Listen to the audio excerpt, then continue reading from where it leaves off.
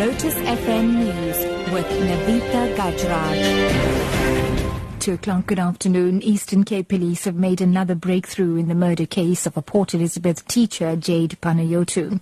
A third suspect, the 28-year-old Sinatemba Nenembe, appeared in the Port Elizabeth Magistrates Court on charges of murder and kidnapping after being arrested in connection with the case. Panayotu was kidnapped and murdered in April this year. Nenembe will appear in court again in December, and his co-accused and husband of the deceased, Christopher Panayotu, as well as Sizwezake Vumazonke. Police spokesperson Marinda Mills. The suspect was already in custody at the St. Albans Correctional Facility in Port Elizabeth in connection with the murder of the 72-year-old Denise Weber. She was murdered on the 20th of August in Kadiga Park when detectives uncovered evidence that positively linked him to the Panayotu murder. Wits University students will receive their updated examinations schedule this afternoon, following weeks of disruptions and postponements due to the student protests.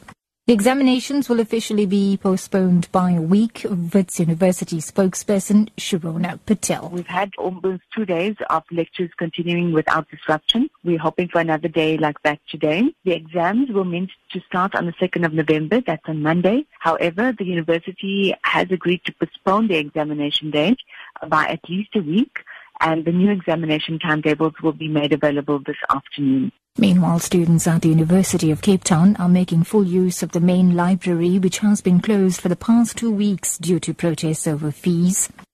The opening of the facility today follows an agreement between management and trade union NEHAU.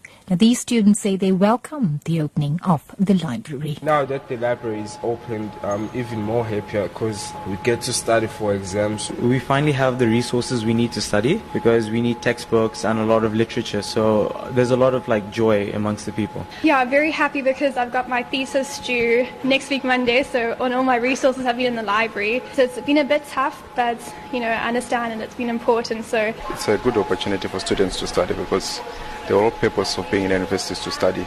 In other news now, thousands of ANC Women's League members are on the lawns of the union buildings in Pretoria. The women marched from the CBD to deliver a memorandum of support to President Jacob Zuma.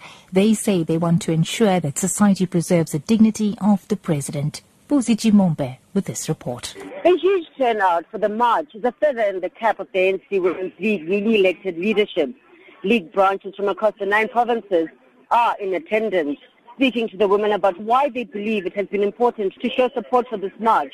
Many have spoken about bread and butter issues and the need to advance their rights.